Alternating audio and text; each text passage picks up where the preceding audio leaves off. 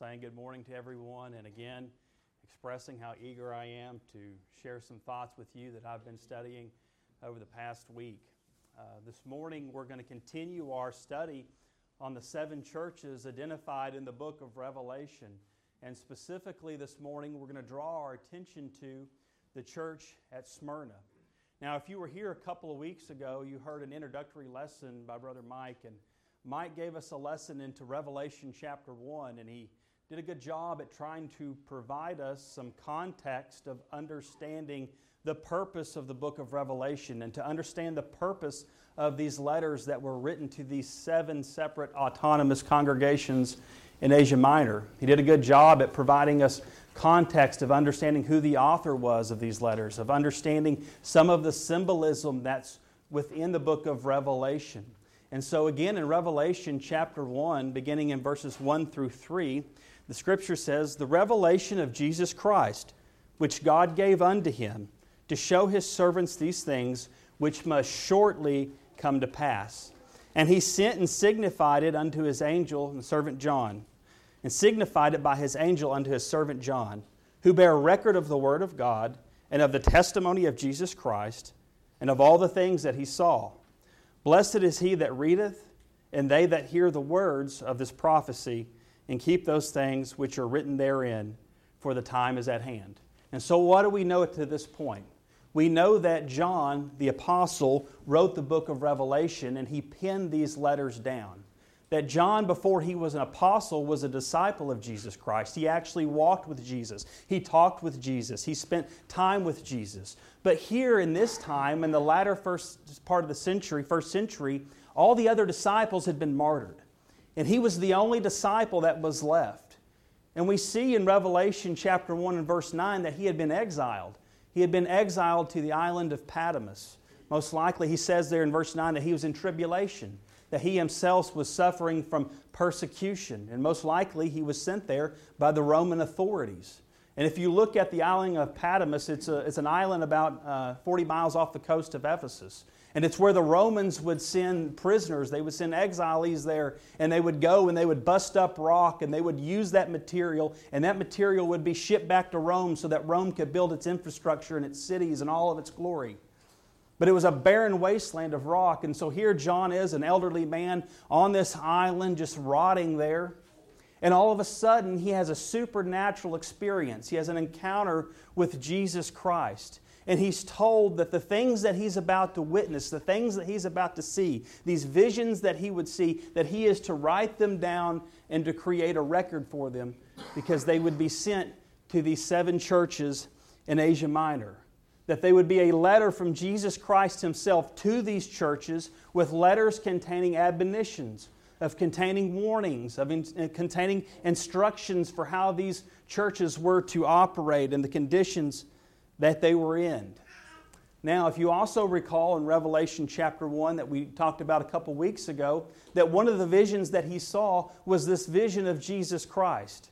And that Jesus Christ was standing there, and that He had white hair, and that there was a sword coming out of His mouth, and that in His right hand were 7 stars, and before Him were 7 golden candlesticks.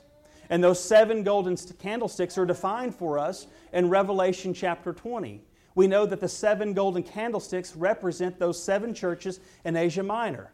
Ephesus, Thyatira, Pergamos, Sardis, Smyrna, Laodicea. That these were the congregations in Asia Minor that these letters would be written to. And we also have a definition or defined what these 7 stars mean. The 7 stars in Christ's right hand represent the 7 angels that would deliver this message to these churches.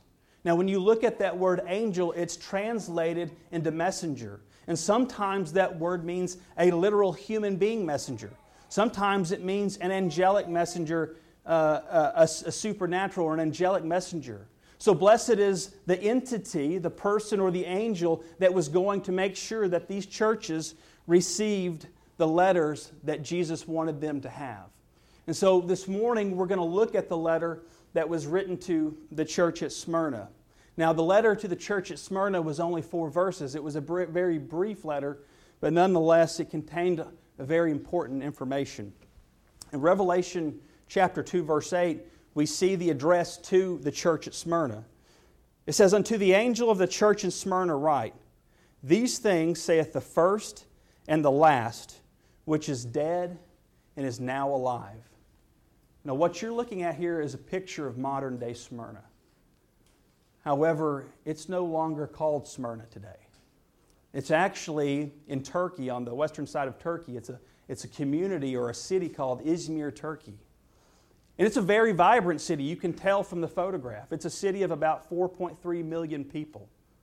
It's a city that's flooded with tourism. It's a city known for international trade in tobacco and silk. It's a city that is steeped in the cultural arts of a lot of tourists and kind of a tropical climate. A very beautiful city. But that city had a dark past. That city was not the same city it was in the first century. In the first century, it looked like this. And in the first century, it was considered the crown jewel of all of Asia Minor. It was a city that was steeped in pagan religion. It was a city that was known for all of its medical schools and its research and sciences. It was a major port city. In fact, if you were to look at a map and you were to draw a straight line from Smyrna, you would end up all the way into Athens, Greece, which is the mouth of Europe. And so there was a lot of travel that would come through there. A very populated city. But it was a dark city. It was a dark city because of the idolatry, of the pagan worship there by the Roman Empire, and by the suffering of Christians who lived in this community. In fact, when you consider the word, or when you look at the word Smyrna, the city got its name from myrrh. Now, we're somewhat familiar with what myrrh is. Myrrh is a precious alloy. It's an ointment. It's a fragrance or perfume. And in John chapter 19 and verse 39, we read about the crucifixion of Jesus, that Joseph went and took the body of Jesus off the cross and he gave it to Nicodemus. And Nicodemus covered the body of Jesus in myrrh. And the reason why he did that was because myrrh had a fragrance to it. It was a perfume. And it was a very common practice for the Jews to cover the deceased bodies with myrrh to try to deodorize or mask the smell of rotting corpse. They didn't have the burial practices that you and I have today, and so myrrh was something they would use. It was a very valuable commodity. You know, in Matthew, we read about Jesus being on the cross, that he was offered wine mixed with myrrh, and so some people believe that myrrh had a sedative effect as well. And so even though it was a valuable commodity, it was also a commodity that was associated with bitterness. It was also a commodity that was associated with suffering, with the putting of dead bodies and for crucifixion. And the way that you would get myrrh is very similar to the way that you would get maple syrup today. You would find a thorny bush from a tree and you would drill a hole into it and it would seep out the resin from the bush, and you would collect that resin and you would let it hard for about 3 months. And after it was hardened for about 3 months, you would mix it with oil, and then you would crush those rocks, and those rocks would create a chemical reaction which would create a smell or perfume or a fragrance. And it's really a representation of what we're about to see for the Christians there at Smyrna. That they themselves would be crushed under the weight of the Roman Empire.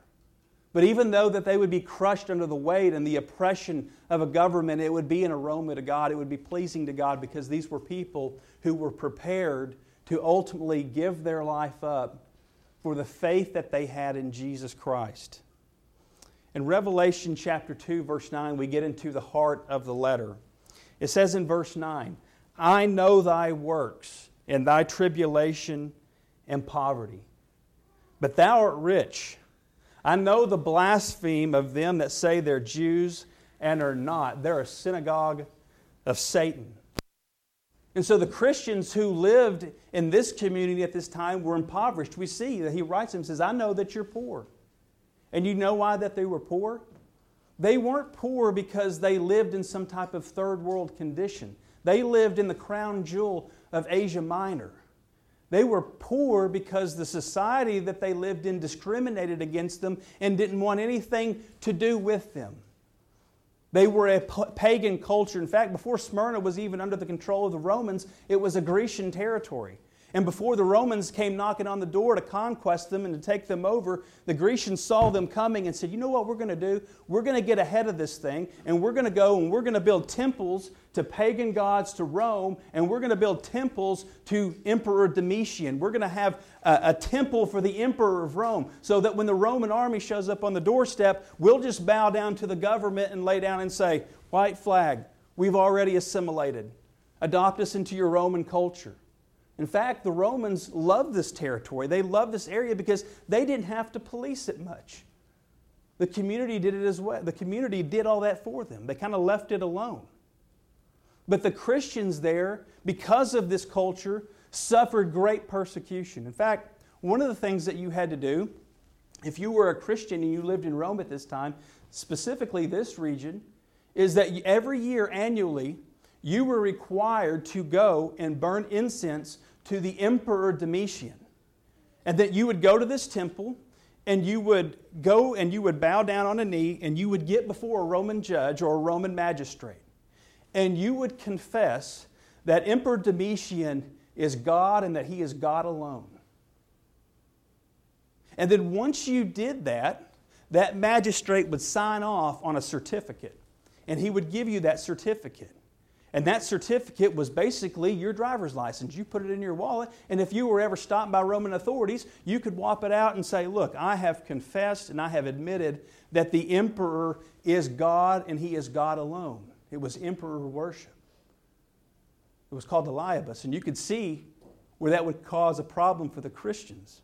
See, this is different than the approach of when Jesus was asked about, well, should we pay taxes to Caesar? And Jesus gave the response, well, you give to Caesar what's Caesar's and you give to God what's God's, right? You live the best you can and submit to the government the best that you can and try to live as peaceably as you can. But this is a totally different situation.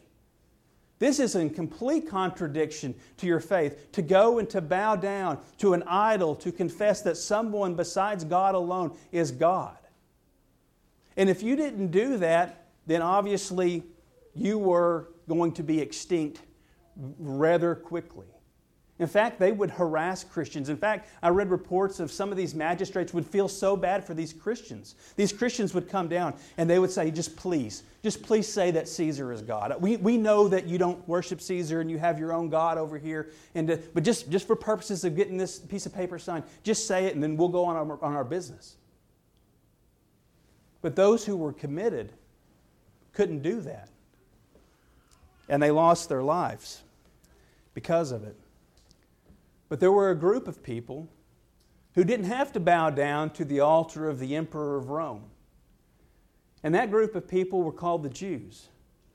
For whatever reason, the Jews had some type of privilege with the Roman government where they didn't have to go and acknowledge that Caesar was God.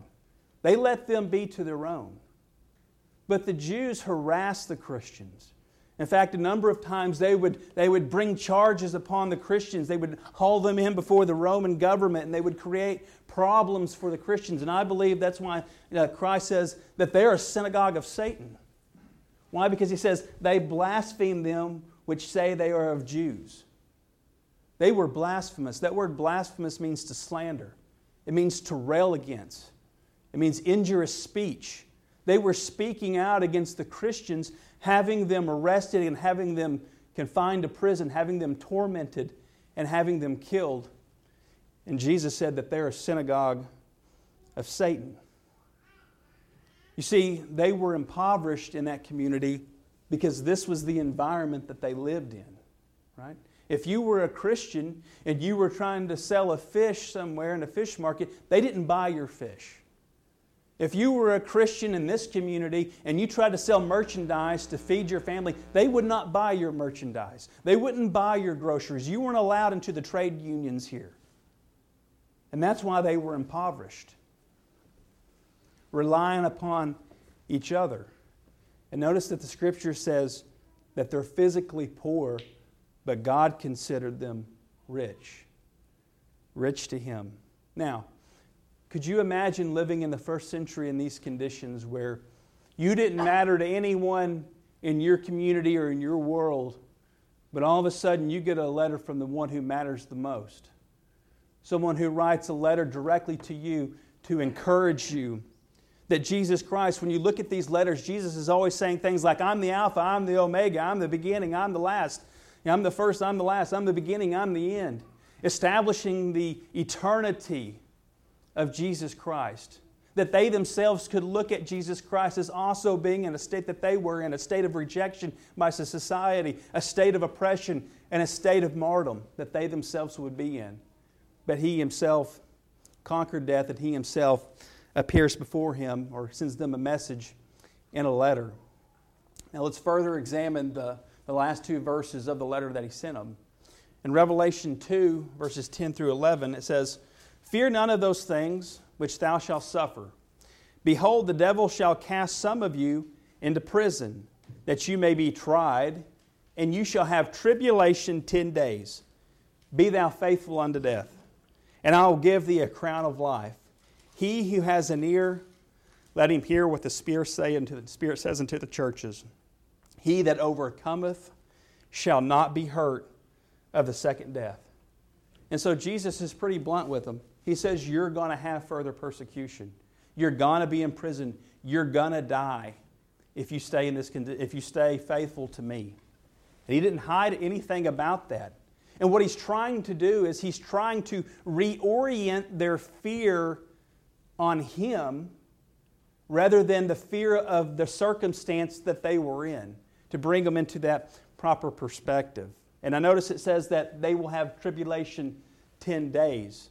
Now, what that to me means is that there was going to be a duration on this period that they were going to suffer.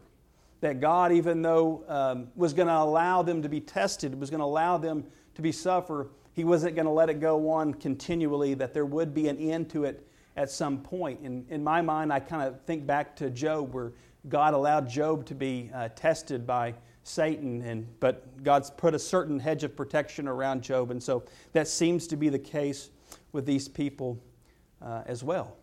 And so that's the letter. That's the letter to the church at Smyrna.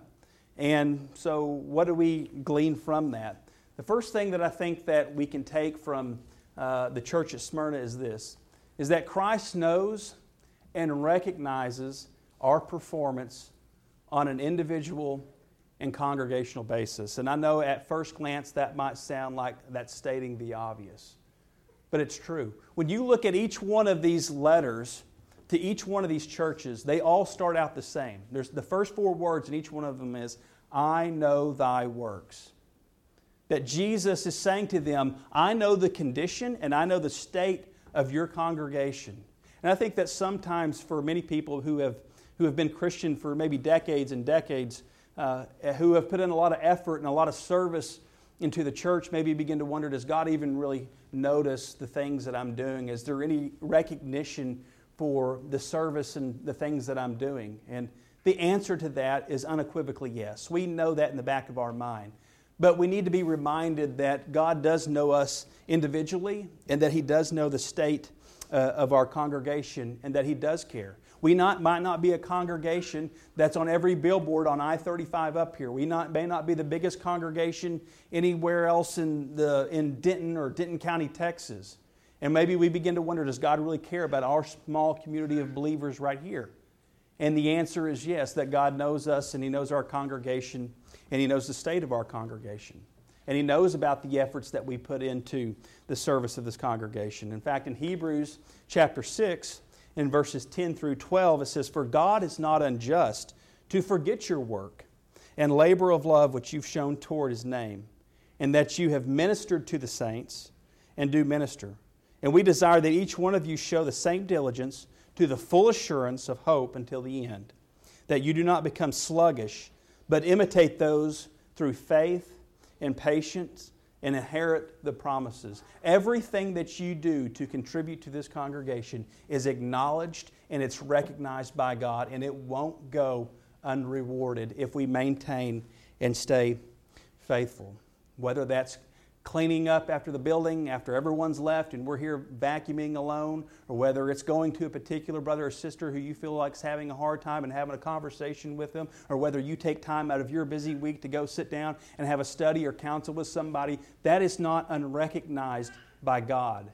That's an important process of what maintains the health and the viability of congregations. And so, again, we need to understand that everything that we do, it will be rewarded. It is recognized by God, and God does care about this church and about other churches throughout the world. The second thing that I think that we can take from the persecuted church is this, is that it's necessary to prepare our minds to be ready and to accept and to endure persecution should the trouble arise. In 1 Peter chapter 4, verses 12 through 14, Peter writes this. He says, "Beloved, do not be surprised at the fiery trial when it comes upon you to test you, as though something strange were happening to you. But rejoice insofar as you share in Christ's sufferings, that you may also rejoice and be glad when His glory is revealed.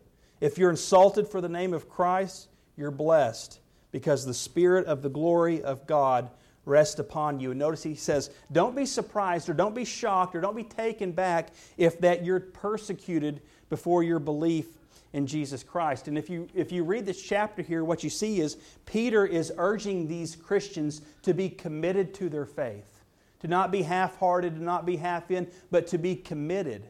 That when Jesus Christ saved them, that He created a purpose for them. And that purpose for their life is that they were to take on the attributes of Jesus Christ. And part of taking on the attribute of Jesus Christ is taking upon suffering, as He Himself took upon suffering.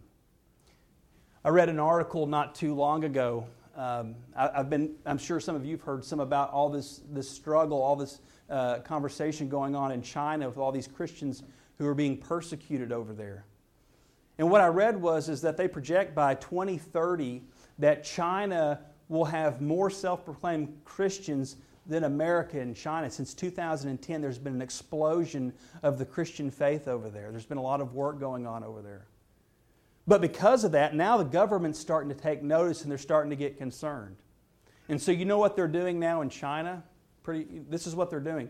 Now, President Xi over there has ordered that there be cameras and surveillance systems put into these churches to monitor what's being taught and who's there. You know what else they're doing over there? They're also going over there, and if you have a cross or if you have some type of Christian decor or some type of Bible verse that's written on a wall, they're ordering that it be removed and that it be replaced with a portrait of President Xi. But they haven't stopped there. Now, in October of 2020, what they've done is they've created a state-approved Bible. They have went through the Bible and they have created their own Bible and changed some of the historical content found in the Bible to meet the Chinese government's agenda. For example, in John chapter 8, we read about the story of the woman who was brought before Jesus caught in adultery. And they said, the law of Moses says that we need to stone her and kill her. And remember what Jesus told them? Jesus says, if any of you who don't have sin, you can go ahead and cast the first stone. And they all dropped the rocks and they all walked away. It was a perfect example for us about learning how to forgive. Right? You know what the New Version says in the Chinese Bible that's state approved? It says this, that when her accusers left, Jesus stoned the woman himself, saying, "I too am a sinner. But if the law could only be executed by men without blemish, that law would be dead." Those are what the Christians in China right now are facing and dealing with. Now, do you think that the Christians over in China, do you think that they're fighting over or quarreling over the color of the carpet in the church? They're not. In fact, I would submit to you that I believe that they probably have a far more mature faith than a lot of people here in America. And they have a far more deeper appreciation for their brothers and sisters in Christ because they're all they got over there. It's sad and it's tragic. But they themselves are not immune from being persecuted, just as we're not. You see, persecution and suffering, it brings us into a proper perspective, right? It helps us to realize what's the most important. Well, what about us? What about us in America? You know, I think that when we think about persecution, and I know this is true for me, I don't want to think about a persecution in America. It's something that I put in the deep recess of my mind. You know, I can sit there and watch the news and I can hear about all the things that are happening in China, and then the very next segment on the news will talk about some person who's losing their business because they won't sell a cake. And I just can't stand it and I just turn it off. Why? Because I don't want to think about that happening in America. But you know what? We need to be prepared for it. You know, Jesus and his disciples, when they wrote these scriptures, they weren't telling us to bury our heads in the sand about persecution. They were saying to expect it. And it was mentioned a couple of weeks ago that it feels like the tide is changing in our country. And I don't want to admit that, but it kind of feels that way, doesn't it? You know, one thing that I've noticed over the past 3 congregations that I've been to that they all have in common, which I found was really interesting, is they all have surveillance systems around the congregation. Now, some of you who are older, who maybe went to camp meetings when you were younger or went to gospel meetings, do you ever remember going to a church that had a surveillance system? Why are we having surveillance systems? Because we're afraid of lunatics walking in here with a gun shooting everybody up. There were lunatics in the first century, but it seems more pronounced now than it has in the past 30 years.